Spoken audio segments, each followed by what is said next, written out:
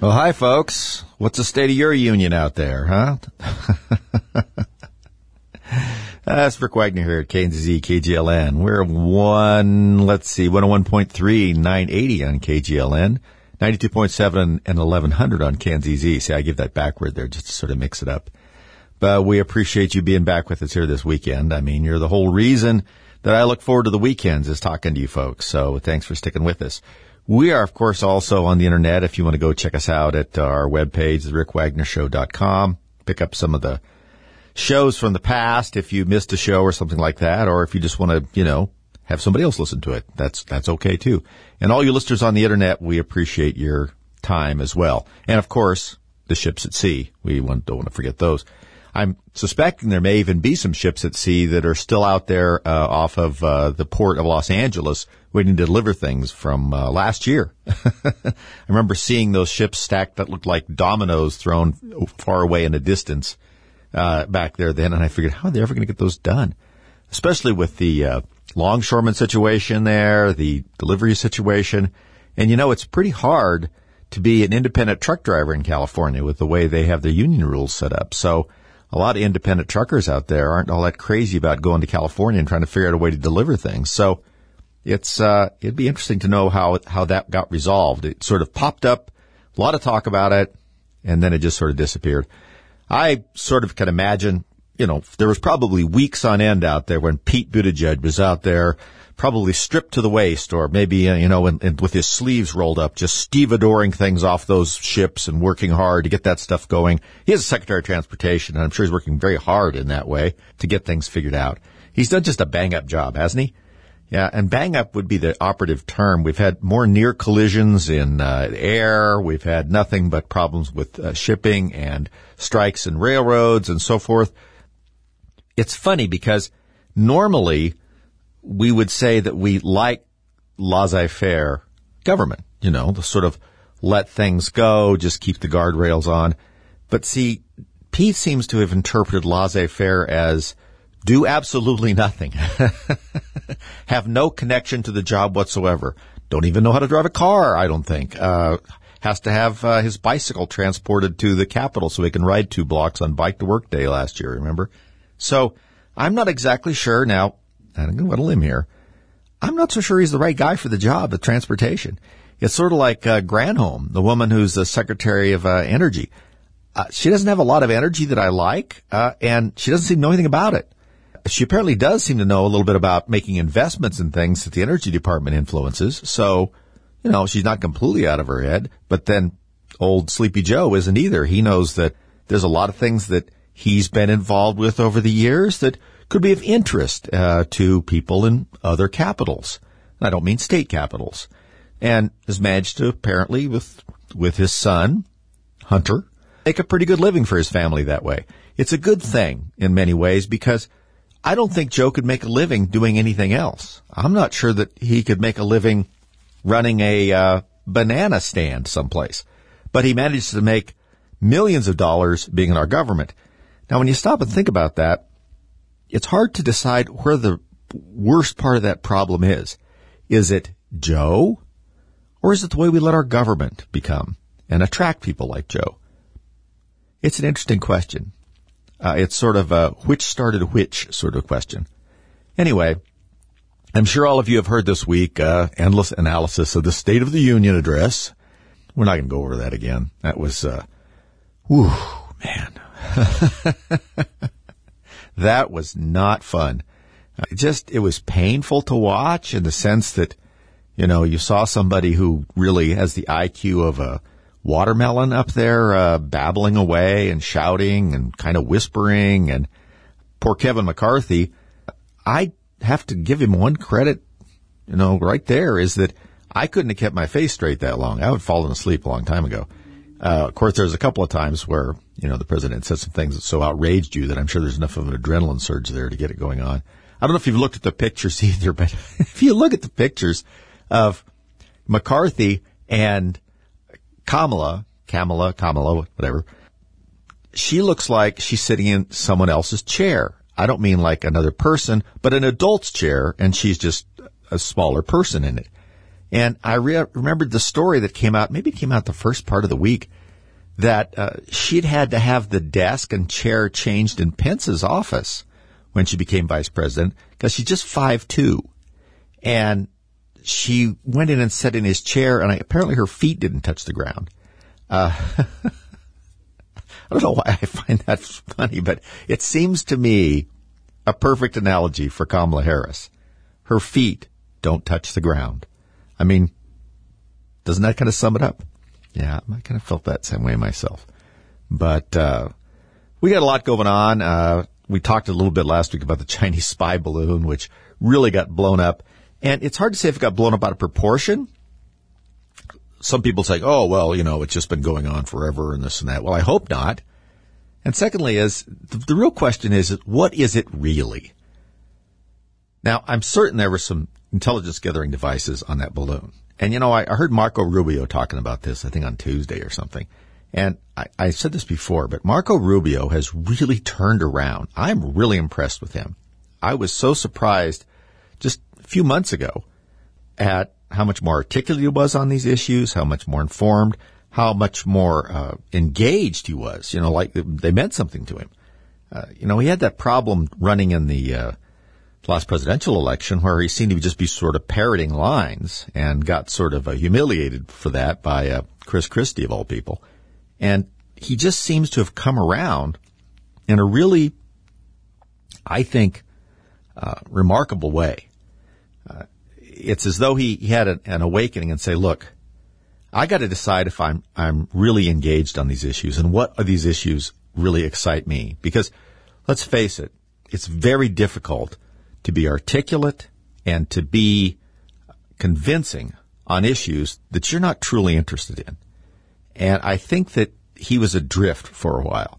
They gave him issues to talk about and things to sort of posture on, but they weren't necessarily pushing him. They weren't driving him. And now the immigration and national defense seem to be things that have really caught his eye. And I have to say, my opinion has went up a lot on that guy.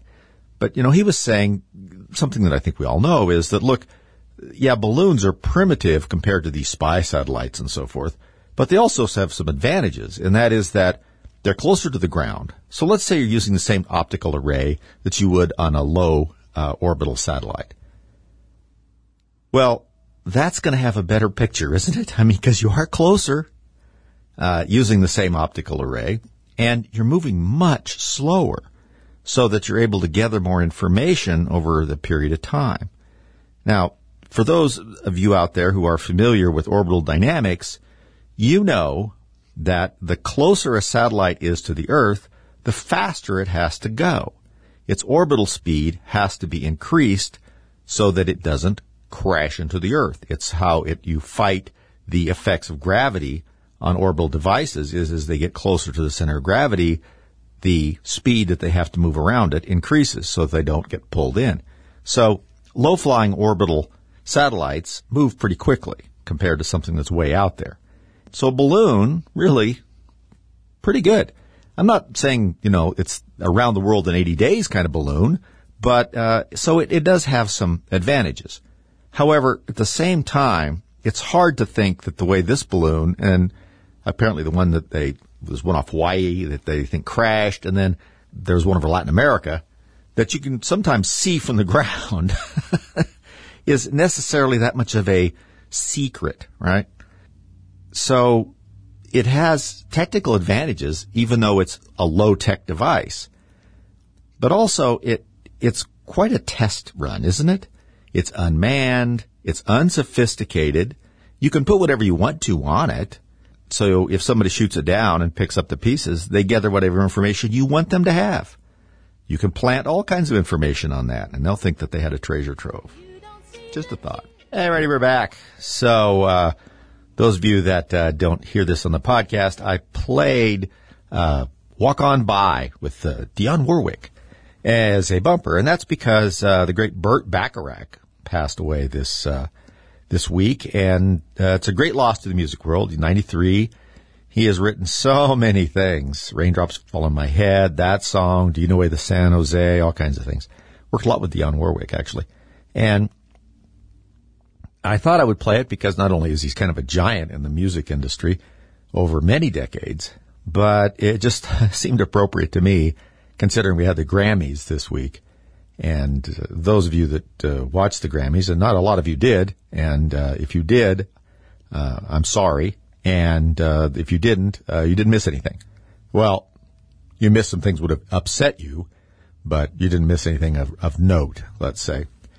And I also thought it was interesting that this idea that was kind of in my head when I heard about Burt Bacharach is that we just don't have a lot of exceptional talent out there anymore that's a multi-generational, that impacts just a entire whole swath of a population. Now, you could say, if top of my head, since it was something that people were commenting on, Madonna has been around since, the mid-'80s, and certainly her heyday was the '80s and maybe a little bit through the '90s and whatnot. I guess there may have been something in there in the early 2000s. I don't remember it. But now, of course, she's disappeared and she's been consumed by an alien being. And if you've seen her, or what remains of her, or what has been substituted for her, she's totally unrecognizable. She has had some sort of surgery. I think in her case, now people call it plastic surgery. I think in her case it is actual plastic. So I do think that is probably a more correct version. It's unrecognizable. But for the most part, there's just not many people out there of talent that are like that. And I think that's a problem. And not because, I don't think Madonna necessarily, but is that there's less and less shared culture anymore. Now, this is something that I think is a problem because our society is a multicultural, multi-ethnic society. These are not traditionally successful societies. We've talked about that before. Historically, it's extremely difficult to hold a nation state together or an empire or whatever you want to say when there is a number of self-identifying tribal groups within it, all of whom feel separate, sometimes speak different languages, and are culturally so separate from another that there's very little overlap. That is not a recipe for a successful society. And we have seen that throughout history. And as I've commented before, there's only been a couple in history that have been even moderately successful. The Romans were successful, but only moderately so. And part of that was twofold. One, power. They had a lot of it, and they were able to control some of these other societies that they overran. And secondly, is that they elevated a number of the conquered tribes in Gaul, for instance, and some of my relatives in Upper Germany, although they never crossed over into northern Germany. They left them alone because, let's face it, my relatives really didn't have a whole lot that anybody in Rome was interested in. They were really cranky and difficult, and it was cold and dark up there, so they just let it, who needs it? But they elevated civilization. Britain, for instance, still has plenty of Roman ruins in it, and if you look how long Rome pretty much ruled Britain, it's surprising if you are not familiar with history. So they elevated things in terms of their scientific achievements, engineering achievements, and even their governmental achievements, which, by the way, as I've mentioned before, much of our own governmental system is based upon some Roman models, which they cobbled together from a couple other places themselves. So they held it together, but a lot of it was force and the fact that they brought a lot of mobility, upward mobility, civilization-wise, to the table, which people could appreciate as time went by. And, of course, they also facilitated trade. One of the things that we talk about with Roman roads all the time, and it's a fantastic thing to believe that you can go to places in Europe, and there's still places where there are roads that the Romans built in 200 AD. Right? They were enormously talented builders, engineers, and incredibly practical people. And so by doing that, not only did it enhance the ability of their military to move, which was one big part of it. mean, a Roman legion could travel along a Roman road at about 30 to 40% faster than they could on some sort of dirt path. Not only could they march wider, but they could move faster. It was straighter. It had drainage. They actually crowned their roads. And during the height of the empire, along the roads on the side, they would also cut back the vegetation and trees for about 20 feet on each side of it to kind of discourage people from ambushing you. It was a little harder to do if you had to run up in a clear spot and let them see you coming. So that facilitated the ability to project force. It made the empire more successful, but it also allowed a great deal more trade. One, it was faster, it was easier, it was paved. I mean, it wasn't asphalt, but it was paved. They were cobbled, and they were protected because the empire patrolled them. So it increased the ability for the far-flung areas that were under the sway of the empire to be able to profit from trade. So that helped hold that together, although it wasn't pretty sometimes, but it nevertheless was held together for quite a fair amount of time. Other than that, there's not really been a successful multicultural society or multi-ethnic society that's held together for very long. The ones that have tried it have usually had to resort to just pretty much overbearing force and making vassal states out of parts of the multi-ethnic groups. Persians, for instance, to a large extent. Even the Russians. You may remember that Russia is full of ethnic minorities, if you want to call them that. The term Rush, in Russian, the Rus, is really an offshoot of Norse culture that went, instead of west to Britain and Normandy and those places to raid, went east and established some outposts in Novgorod, which is not very far from what we now think of as Kiev, or Kiev, is which it should be. And then, so that area just became Russia, even though most of the people that live in Russia now are not really related to any of those northern Viking types that moved east. And it just took on that name. So there hasn't really been a very successful one. And they managed to hold it together, by the way, through just direct force. By cobbling it together, you have Cossacks, you have the people in Ukraine, the Georgians, you have people towards the Mongolian side, you have people up in Siberia. Many of these people speak dialects that are different. They're hard to understand. They don't all speak straight Russian, and not a successful society. And didn't hold together that long either. As an empire, the Russian Empire, such as it was held together mainly by force. And when it expanded into the Soviet Union, the Union was held together by force. So they're not very successful. Right now, the only other one that is moderately successful, such as the United States, is really India. And India is much more complex than most people know. I just read 3 books on it a few months ago, and it was very interesting. I thought I knew a little about it, and it turned out I knew very little about it.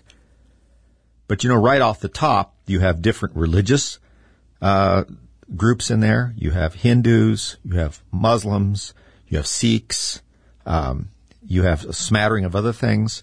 You have some different ethnic groups around the edges. You have still in place, in a certain sense, a caste system between that is sort of a cultural, ethnic system of who's who, right? It's almost a feudal type system that still lingers there. And while they're fairly successful, they struggle with it still. We've been much more successful. And I say have been because really we were probably more successful in putting together our culture, our multi-ethnic culture, up until about, 20 years ago. Now, we have plenty of programs in place by government, made up by politicians who wanted to pander to various interest groups and decided to select people out by race or ethnicity or whatever the case may be, try and pander to them and get their votes, such that we've created some really bad economic conditions. We created some programs that have turned certain inner city areas into unemployment zones to people who are living off what the British like to call the dole, who can't get off of it. because the government has created a situation where there's no business there. It's now become multi-generational. It's extremely difficult to break out of. And so you have a lot of crime, because that's what happens in areas like that. And then now we have the problem with there's a lot of crime there. And so because there's a lot of crime there, it is somehow the part of the rest of society, when really the formula for why there's crime and poverty and hopelessness in those areas is all of these programs to try and buy votes and try and slice the electorate up into little pieces and then seize those pieces and try and slam them together in some kind of voting base. And that's what we have. So we're back. Rick Wagner here, getting it right here on KNZZ, KGLN, all over a lot of other places and the internet, and hopefully on your radio podcast, or maybe just listening at somebody else's window, whatever it is. I appreciate your listenership. Hey, before we get off the balloons today, I guess we should talk about the balloon that got shot down on Friday. Well, it's not. It could be a balloon. It could be an aircraft, a balloon, an object, perhaps a rock. Went back there and was listening to some of the, well, actually I have some notes here, some of the explanations from our government officials about what this was. Now, anybody that thinks it's some kind of, what a coincidence that we just had this big, enormous faux pas on the part of the administration and the military and pretty much everybody else, that the only folks that called attention to this last balloon was a newspaper reporter in Montana. And then after that, everybody was sufficiently humiliated as it drifted slowly across the United States. We finally shot it down after it had been all the way all over the continent of the United States. And so now all of a sudden, oh my gosh, we discovered another something. We don't know what it could be. And I watched, well, I didn't watch actually. I listened to some of these spokespeople. This Admiral Kelly, who I've spoken a few times, what was he an admiral of? He's a spokesperson now, sort of for national security issues. He's a babbler. Now, he's better than Jean-Pierre because he at least babbles off the top of his head and doesn't babble from a notebook in front of him. But he just prevaricates and goes in circles, and then he retreats to, of course, the last refuge of the true scoundrel, which is sources and methods. Yes, that's right. He, and I think there was another general, probably was an Air Force general by the way he was talking, who also, just talked in circles around, what is this thing? Why did you shoot it down? Why the decision to shoot it down? How come you didn't shoot the other thing down over, over the ice in Alaska instead of waiting for it? Just an endless series of questions, none of which were answered. And I just almost wasn't going to talk much about it because all weekend now we're just going to have just one endless bunch of guessing about this and that and everything. And I'll guess too, I guess. Why not join the crowd? But I don't want to do too much of it. My guess is these things are all over the place, is that they're cheap, they drift around, and they get good intelligence from it. And apparently if we do discover them, we leave them alone. So yeah, now they're going to shoot one down to show what tough guys they are, I guess. I don't know. This one sounds like it's smaller than the last one. Hard to say because, friends, you cannot know because to know something like that, just to know it, puts you in grave danger. That's right, because you would then know sources and methods. That's right. Those are the watchwords of secrecy, sources and methods. And if you were to know those, you could be kidnapped, perhaps by agents of the Chinese, North Koreans, of course, Putin puppets, and asked about this, and then you would have to say them with sources and methods, the thing that you've heard. Of course, it came off the media, but apparently it's dangerous knowledge to have out there. What sources and methods are you talking about? When you really listen to that and you stop and think about it for a minute, when they trot that thing out all the time, it's a little bit like the national security argument. Sources, well, of course, I'm not going to read anything about sources and methods. What do you mean sources and methods? We asked you, what was the point of shooting this one down over there when you waited till the other one was over here to shoot it down?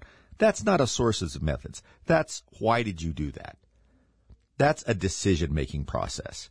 And if you'd like to waltz around a little bit about it, well, we had some intelligence that indicated this was a little more dangerous. We can't talk about what it was. Or we saw that it was painted with a nastygram about President Biden, so we wanted to shoot it down right away, or whatever it might be. Just say that. You don't have to talk about, there's no secrets that you have to talk about here. There's no like, well, we used a super sophisticated type of radar that is, under development now. Let's go into some of the details of that. No one's asking you to do anything like that. So don't pretend like they are. I'm just sick of it. I'm just sick of acting like Americans aren't supposed to know anything.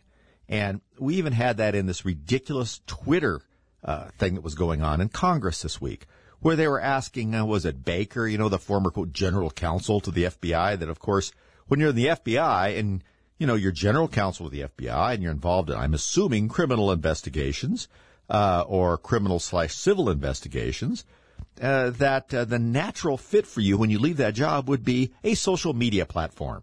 Does that seem like that first job somehow makes you a good fit for the second job? I don't think so. But there sure is a lot of ex-government officials and FBI types that are showing up at these social media companies. Why is that? Is it because they control the flow of information? I know I'm sounding conspiratorial here. Here's the other problem about that is that conspiracies are all around us, of course. And all like has to have a conspiracy doesn't mean it's crazy. It just means like maybe to be a good idea for people that we think the right way to be mixed up in folks that disseminate information just to kind of keep an eye on it. And the people that are hiring them think, if we hire these people, it keeps us on the right side of those that keep talking about regulating us. Now, there's obviously a political bent to these social media companies. I mean, they're all made up of essentially nerdy, self-important people. And many of them, I think, are secretly guilty that they made so much money off of just kind of one idea. And it doesn't mean they're not smart and they're not doing some really interesting things. It just means that they have an arrested development problem. I was thinking about this. And this is sort of like goes the balloon stuff. I mean, everything's a secret. Everything is, everything's too important. And of course, when you're a kid, that knowing something other people don't makes you feel really important. I mean, everybody's like that. But I've always had this theory, and I'm not the only one here. A lot of people do too. If you look at celebrities, there's this really interesting thing about celebrities, particularly in today's culture where it's so instantaneous and you're immediately in the public eye. You're constantly in the public eye. And now you have to perform all the time. You're expected to post things, do things, say things, wear ridiculous clothing in public and be photographed for it and all this kind of stuff, so that it's like being frozen in amber in a way.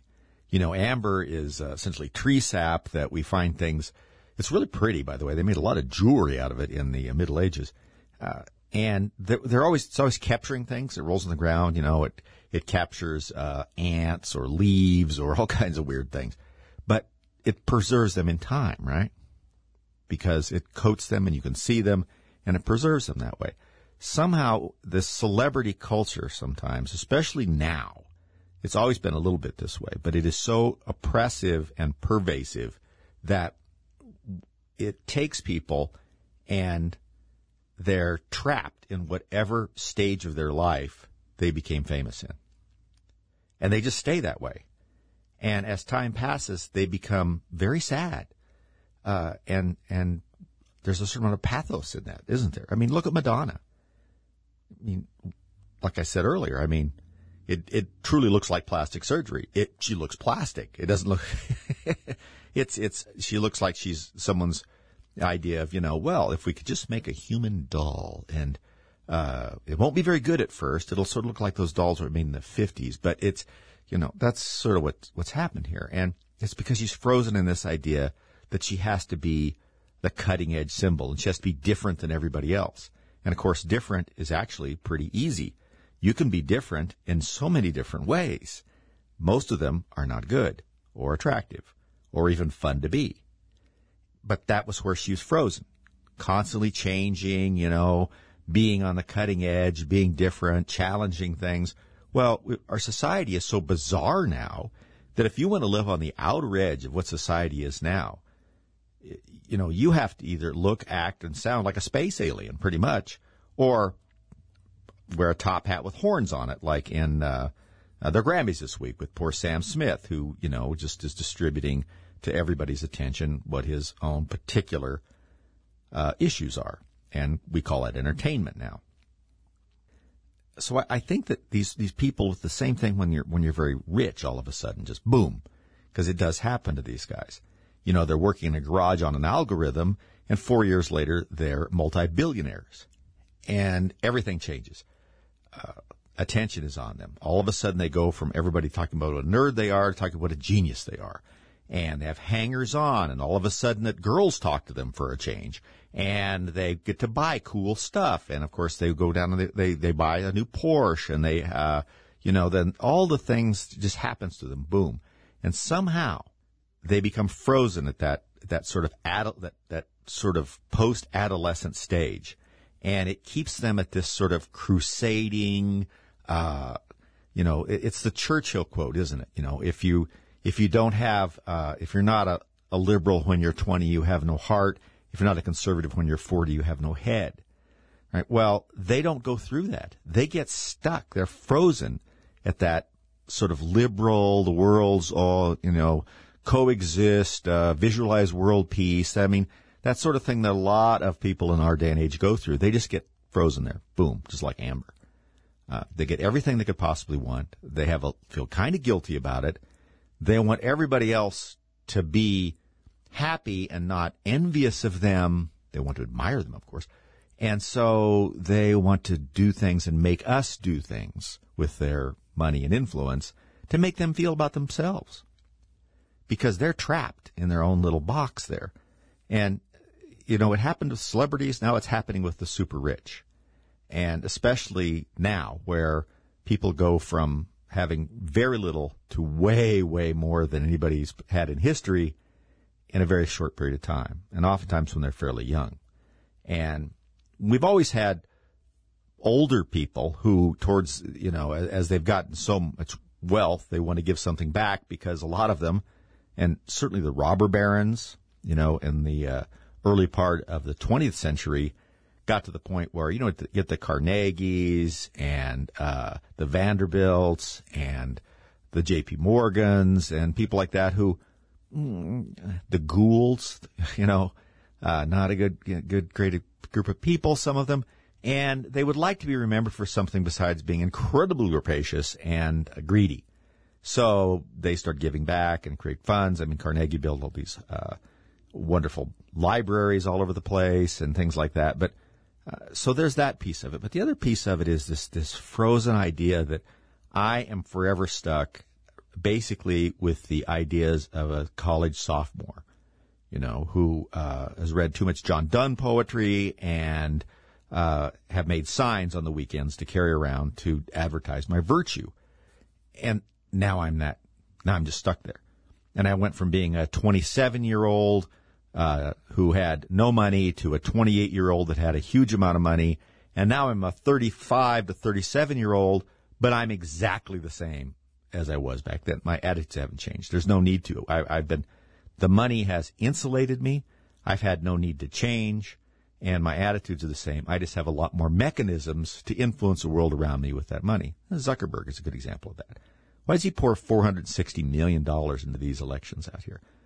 Well, there's probably two reasons. One of them is like the Sam Bankman-Fried thing, which is that I'd like to not be bothered by the government, so I'm going to give money to people in power so that they like me and leave me alone.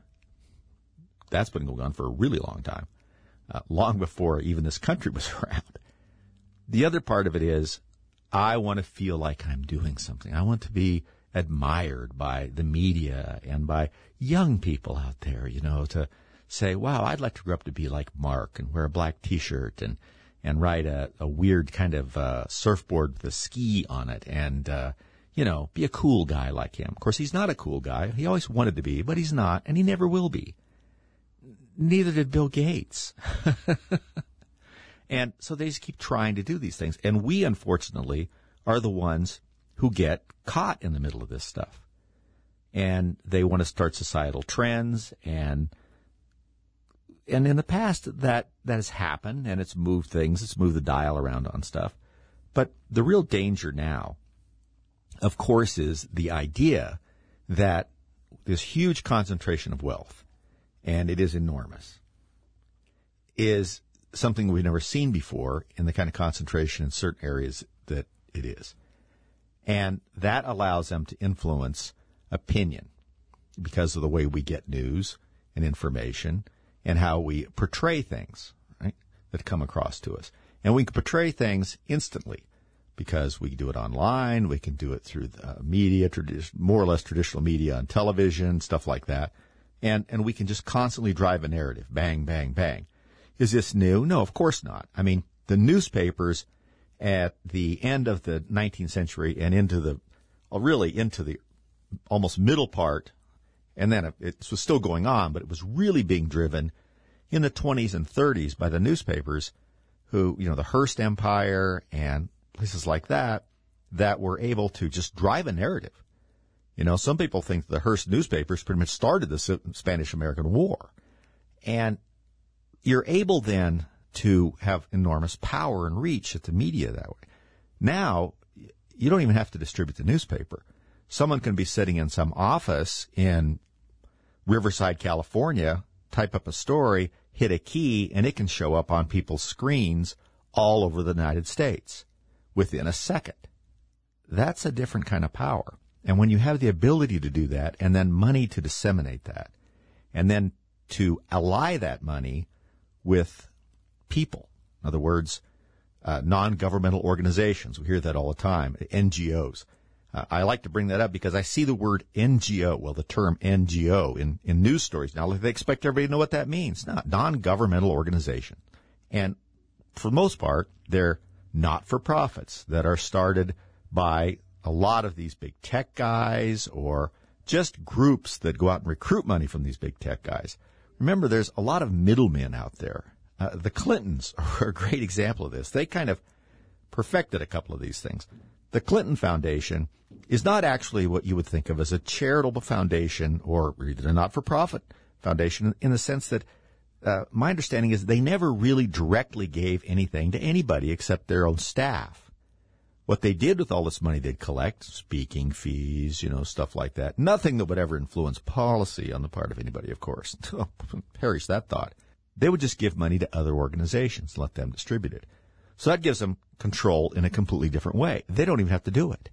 They give money to other organizations who then become beholden to them. So it's like a network. It's like downward multi-level marketing. They distribute the money down, and they get the advantage of having this organization that they're giving money to be beholden to them and their agenda, and gets to use their volunteers, their outreach to do the things that the Clinton Foundation wanted. And they don't have to worry about managing it or anything else because it's all done with just money and handing it out to the right people. It's pretty smart, really, if you think about it. And so you get organizations like this, and so many of them are run now by people who were trapped in this sort of cocoon of amber when they became wealthy and how they feel like they should behave with it. And we have to constantly be aware that we're the recipients of this kind of stuff. And that's one of the reasons that Congress needs to get involved in breaking these companies up. Because they need to be focused not on manipulating us, but the competition between other companies. That's one way that you stop that oppressive conduct, is if instead of worrying about how we manipulate everybody across the United States and how they think about things, plus make them buy our product, they need to think about how do we make our product better and more reflective of the values of the people we're trying to sell it to than a competitor. And when there's no competitor, that doesn't happen. They do what they want. One of the best things I've heard for a while, and I don't like either company, is the fact that Microsoft, which has a search engine Bing, as you know, which has, 10 or 12% of the searches that go across the internet, maybe a little bit more, has always had trouble with Google. Well, they realize that the next step in searching the internet and getting information is not just an algorithm where it says, okay, if you ask this, then we send you here, and then the rest of your question is this, and then all this rankings and all these ways the algorithm that Google uses, or a series of algorithms to hunt down things on the internet. AI, artificial intelligence, is a different way to approach that. It uses algorithms, but all internal algorithms within itself, and it just instantly asks a whole bunch of questions, sorts through millions of sites and finds things, catalogs them, and it's like asking a really well-informed person, where can I find some information about how to put a carburetor on my 67 Chevy Nova? Instead of going through the algorithm itself every time it asks a question, artificial intelligence just already knows because it's doing it all the time. It's constantly, gathering information, and it just tells you, well, you should go here. And here's 5 or 6 choices. It's a slightly different way of doing it than the traditional algorithm. And Google is petrified by this because it's the next step in how to search the internet and really how to do a lot of other things, a lot of it pretty scary stuff, actually. And so they've been trying to catch up. Microsoft has been partnering with OpenAI, which is the company that runs this chatbot, this artificial intelligence that everybody's excited about, ChatGPT. And so Google is behind in AI. And they had a terrible result this last week where they trotted out their version of the chatbot, the AI, and had it answer some questions, and it was wrong. And it was a mess. Their presentation was a mess, and it became very apparent to everybody who watched it that they were freaked out by what was going on over at Microsoft, investing with OpenAI, and they were trying to rush their whole thing. And that does not make you look good.